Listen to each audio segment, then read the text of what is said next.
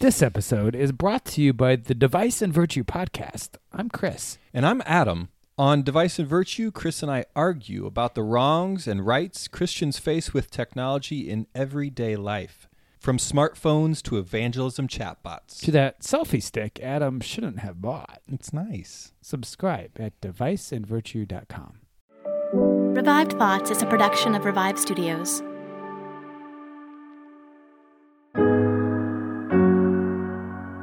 This is Troy and Joel, and you are listening to Revive Thoughts.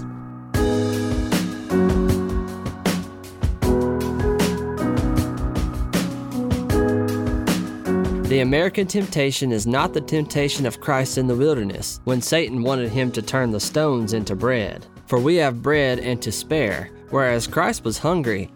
Every episode, we bring you a different voice from history and a sermon that they delivered. Today, we're hearing a sermon preached by E.Y. Mullins. It was preached as a response to a riot that occurred in Kentucky in the late 1800s.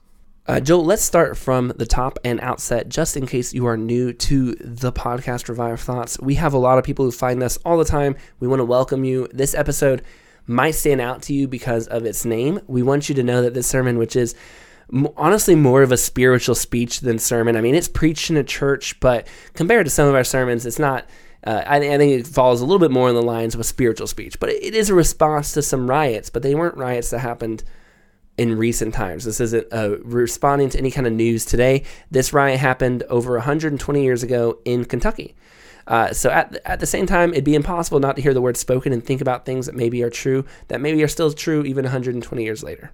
Yeah, so E.Y. Mullins, that E.Y. in his name stands for Edgar Young. Edgar Young Mullins. He was born in 1860, and he was raised in Texas after the Civil War, which is kind of an odd perspective to put in that mindset of growing up during the Reconstruction of America when the war happened, as you were being born, essentially.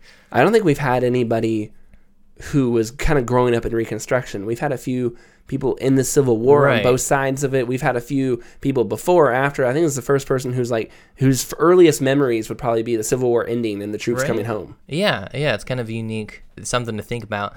We don't know a whole lot about his childhood. What we do know are basically a list of near-death experiences that he seems, because that's what gets written down.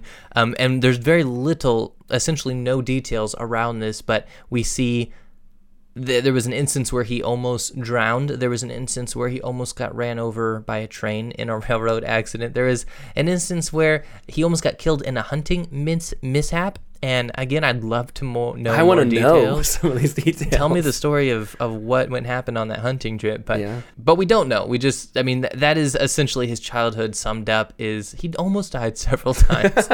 But once he gets to college and graduates, then we have more sources on who he was as a person and what he did. After he graduated, he began working at a telegram office, and it wasn't long before he was running the place. And like Schofield and Samuel P. Jones, he wanted to start studying law. He wanted to be a lawyer.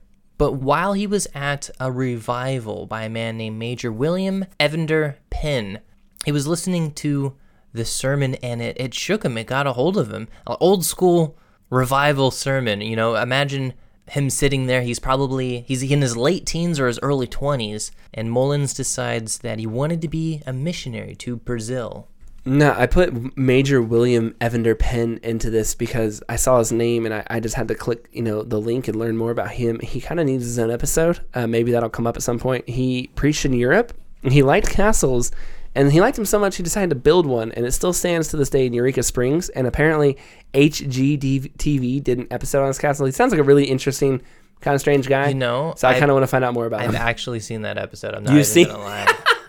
Really? Was it a cool castle? It was pretty neat. All right, so there you go. It was the guy who saved this guy's castle that you saw one time. Be fun to do it on location in Eureka Springs. There we go. It's a little bit of a ways there. All right, E.Y. Mullins wants to become a missionary to Brazil, and he marries a woman named Isla May because she too had the same goal. We're going to be, you want to go to Brazil too? Let's go together. Missionaries to Brazil. He goes to seminary at Southern Baptist Theological Seminary. He graduates. He's, doing great, very high in his class. He would have been taught at the time by John Broadus and John Dagg. If you haven't listened to those episodes, go check them out. They're really good. I say that all the time, but I'm always encouraging you guys to check out all of our work here. Now, Mullins went to the Foreign Missionary Board, and that was of the Baptists, and he said, hey, can you send me and my wife? We're ready to go to Brazil. But sadly, the board we're out of money right now. We can't send you to Brazil. We're not. That's not in the cards.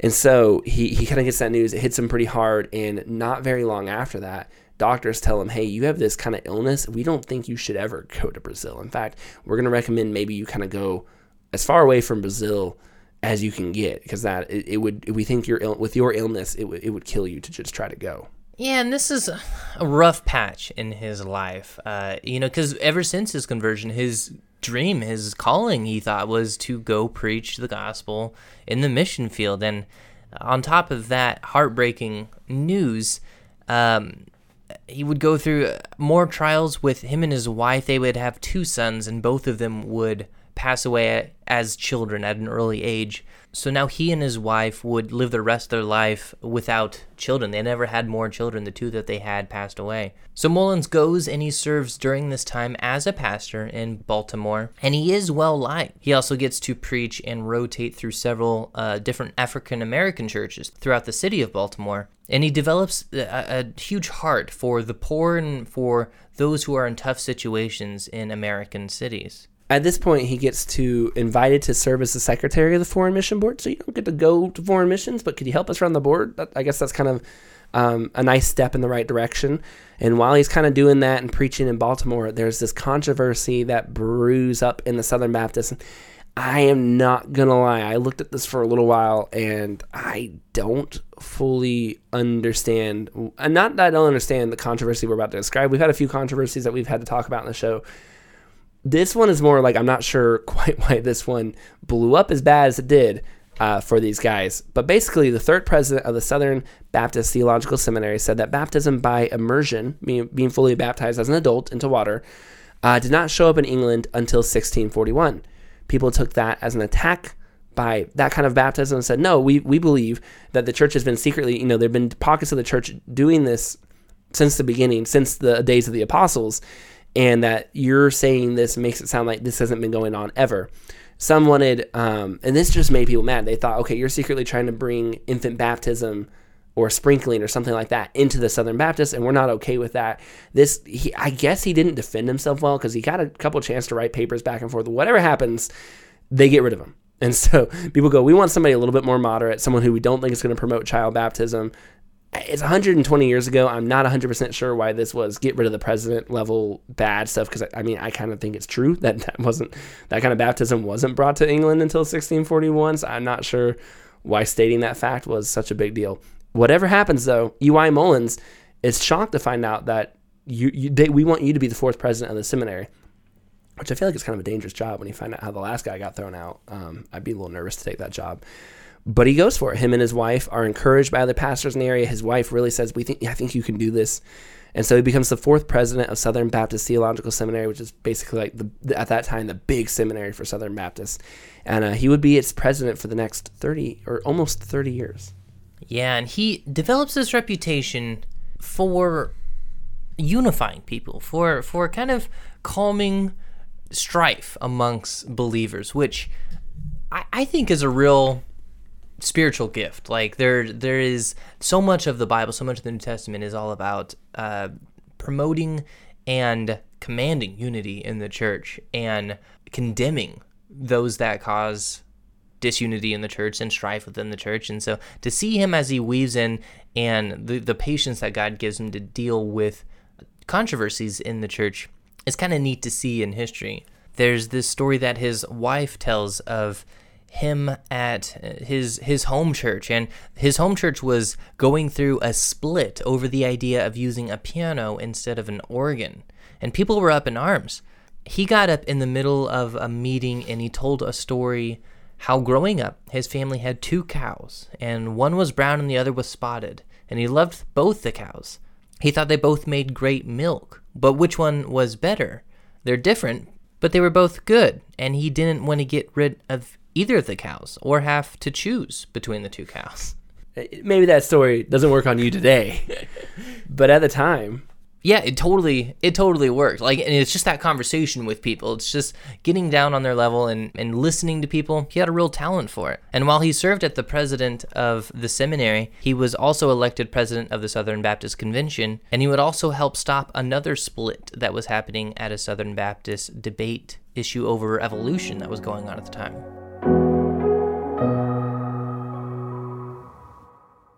Do you think about how your iPhone affects your daily life as a Christian? I'm Adam. And I'm Chris, and this episode is brought to you by the Device and Virtue podcast, where we argue about the wrongs and rights of technology and faith in everyday life, from DNA tests to TikTok videos. Give us a listen, and this fall, check out our new online seminary course. It's called Theology of Technology, Church and Culture in the Age of Zoom. Find out more at deviceandvirtue.com. He wrote many books, including this one that would become the most famous called The Axioms of Religions. That would be his biggest, big seller.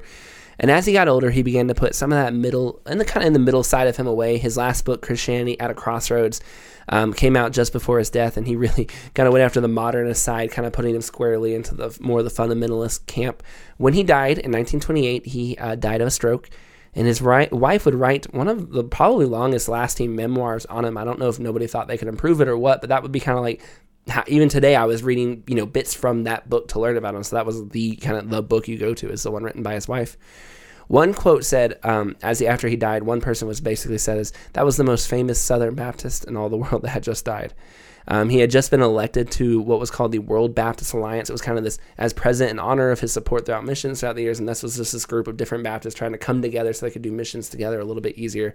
So even though he never got to go to Brazil, that dream of sending missionaries and being a part of that, he brought that into the Southern Baptists and kept it going, and was able for him to just be a part of his legacy. This sermon is him responding to a crisis in Kentucky very early on in his career. And in some ways, you can kind of see him taking that moderate road.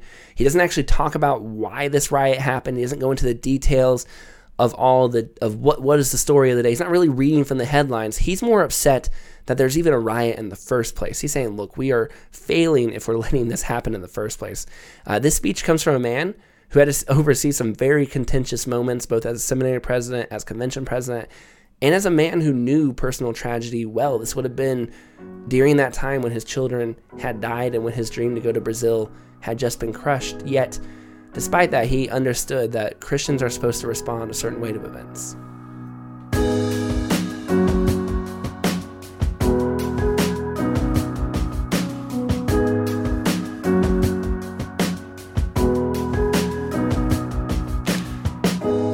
Acts 19:40.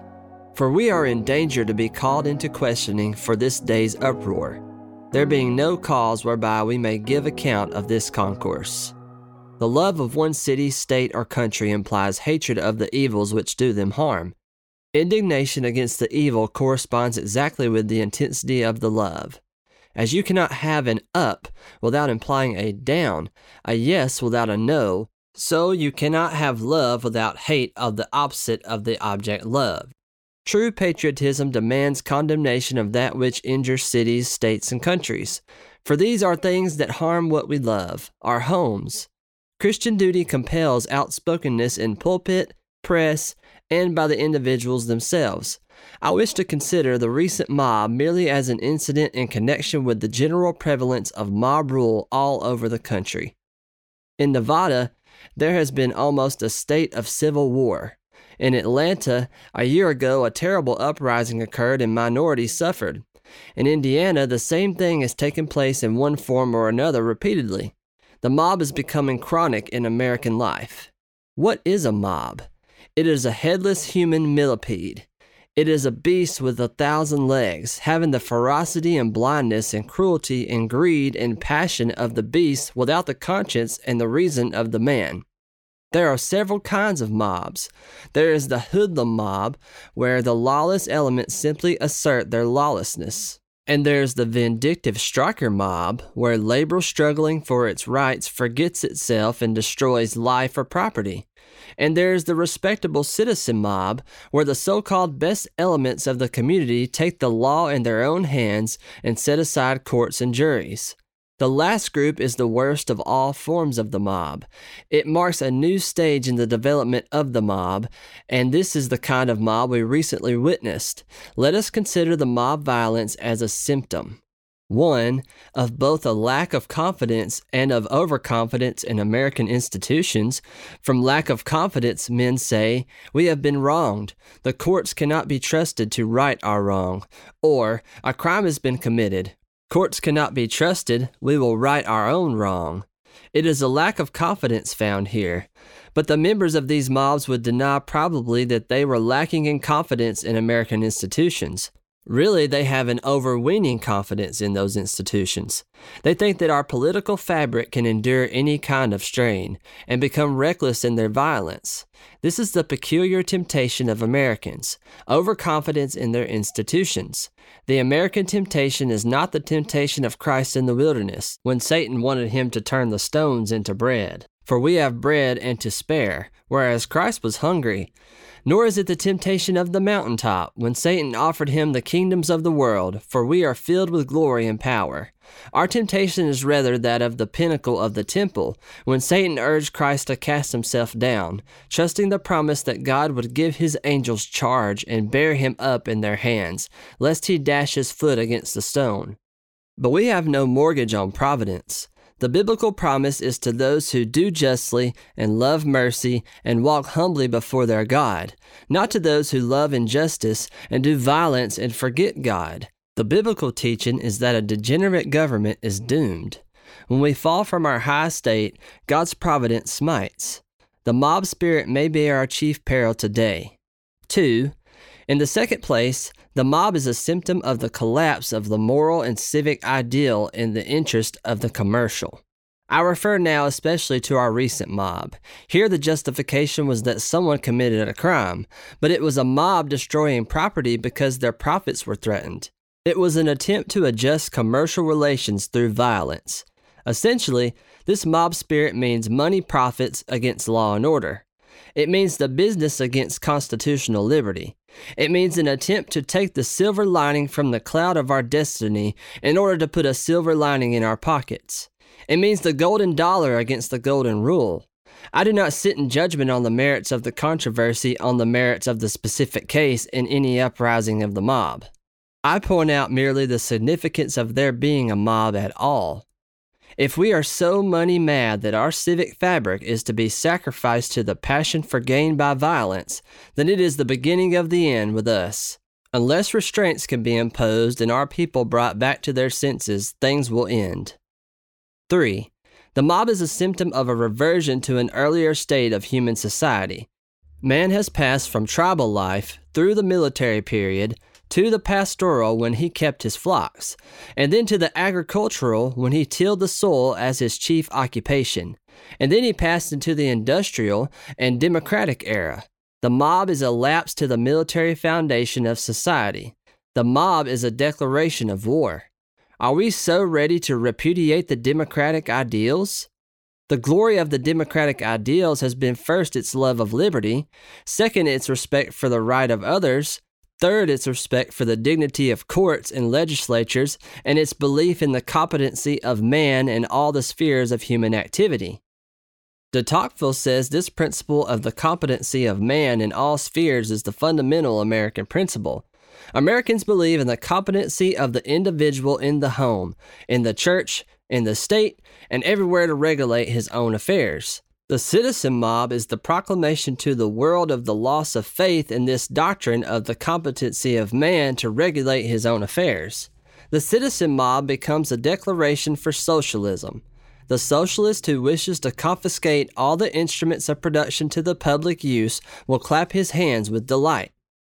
The recent mob has given its own socialistic sermon seen through its actions. It tells people that the competitive economic system is a failure.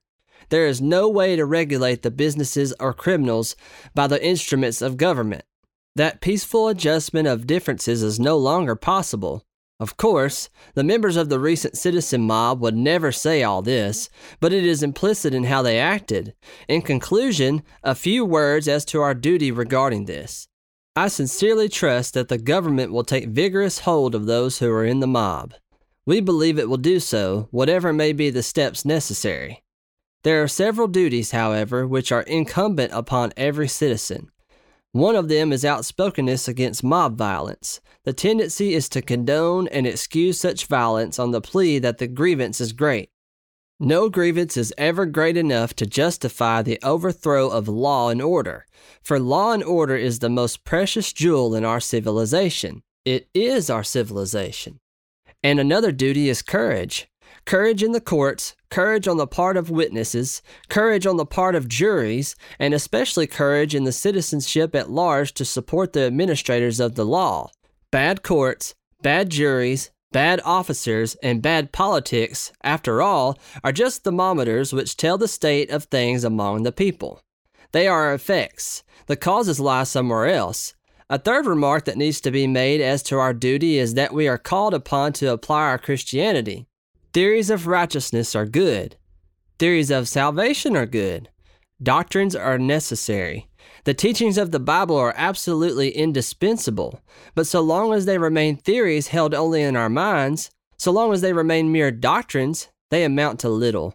There is a tremendous call to the pulpit and to the press, to the teacher and the parent, and to every man and woman who is in a position to shape and mold public sentiment, to engage in a campaign of practical effort to apply the principles of righteousness to civic life. The real cure for mob violence is the slow but sure method of leavening the minds of the people with higher ideals of life and duty. In the meantime, the direct and correct method is the enforcement of the law at every point. To this influence, every citizen should lend his aid and his support.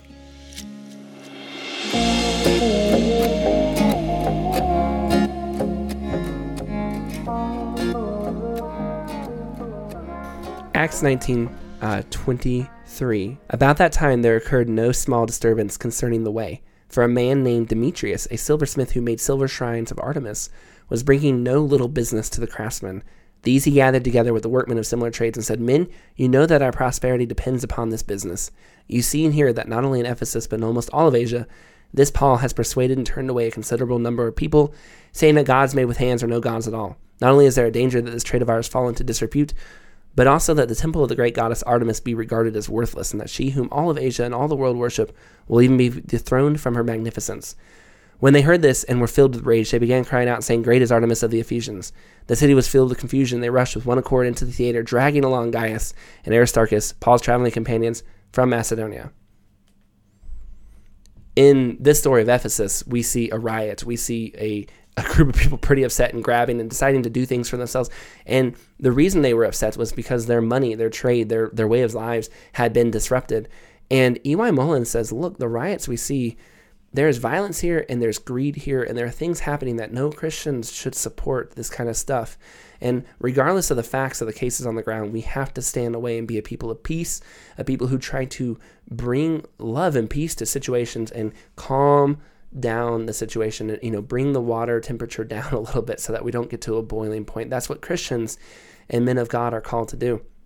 And I think that is definitely the right course. And again, we mentioned it in E.Y. Mullins' life at the top of the show. That was what he did throughout his life, as he saw things were getting upset, saw people were angry, and said, okay, we need to be people of peace. Maybe not, and that doesn't mean people of compromise.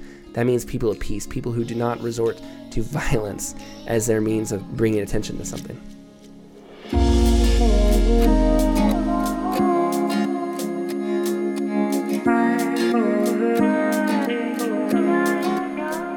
Thank you for listening to today's episode of Revived Thoughts. Today's sermon was narrated by Justin Ray. Justin Ray is the founder of soundinworship.com. It's a website designed to point Christians to worship music from theological sound sources. He also is the host of the If Songs Could Preach podcast. Yeah, Justin Ray's done several for us. He is great, and I definitely think we really appreciate him. And appreciate, honestly, you check out his show, If Songs Could Preach. It is interesting. You learn a lot about the history of different hymns and songs. If you have not yet listened to Martyrs and Missionaries, we want to encourage you to do so. Elise on the Revive Studios show here has her own show, tells you the lives of different martyrs and missionaries, just like it says. Sometimes they're both. Sometimes they're missionaries who get martyred, and walks you through their lives. Sometimes she gets... the amount of research she does for this show is incredible. It is, without a doubt, some of the most researched information on martyrs and missionaries you will find. It is the only podcast going through historically the lives of different martyrs and missionaries. So we definitely encourage you to go check out this other show by Revive Studios. We think it is very good, and we think you will enjoy it. It's only usually about 15 minutes long, so it's a little bit shorter than Revive Thoughts, so easier to fit into that commute. This is Troy and Joel, and this is Revive Thoughts.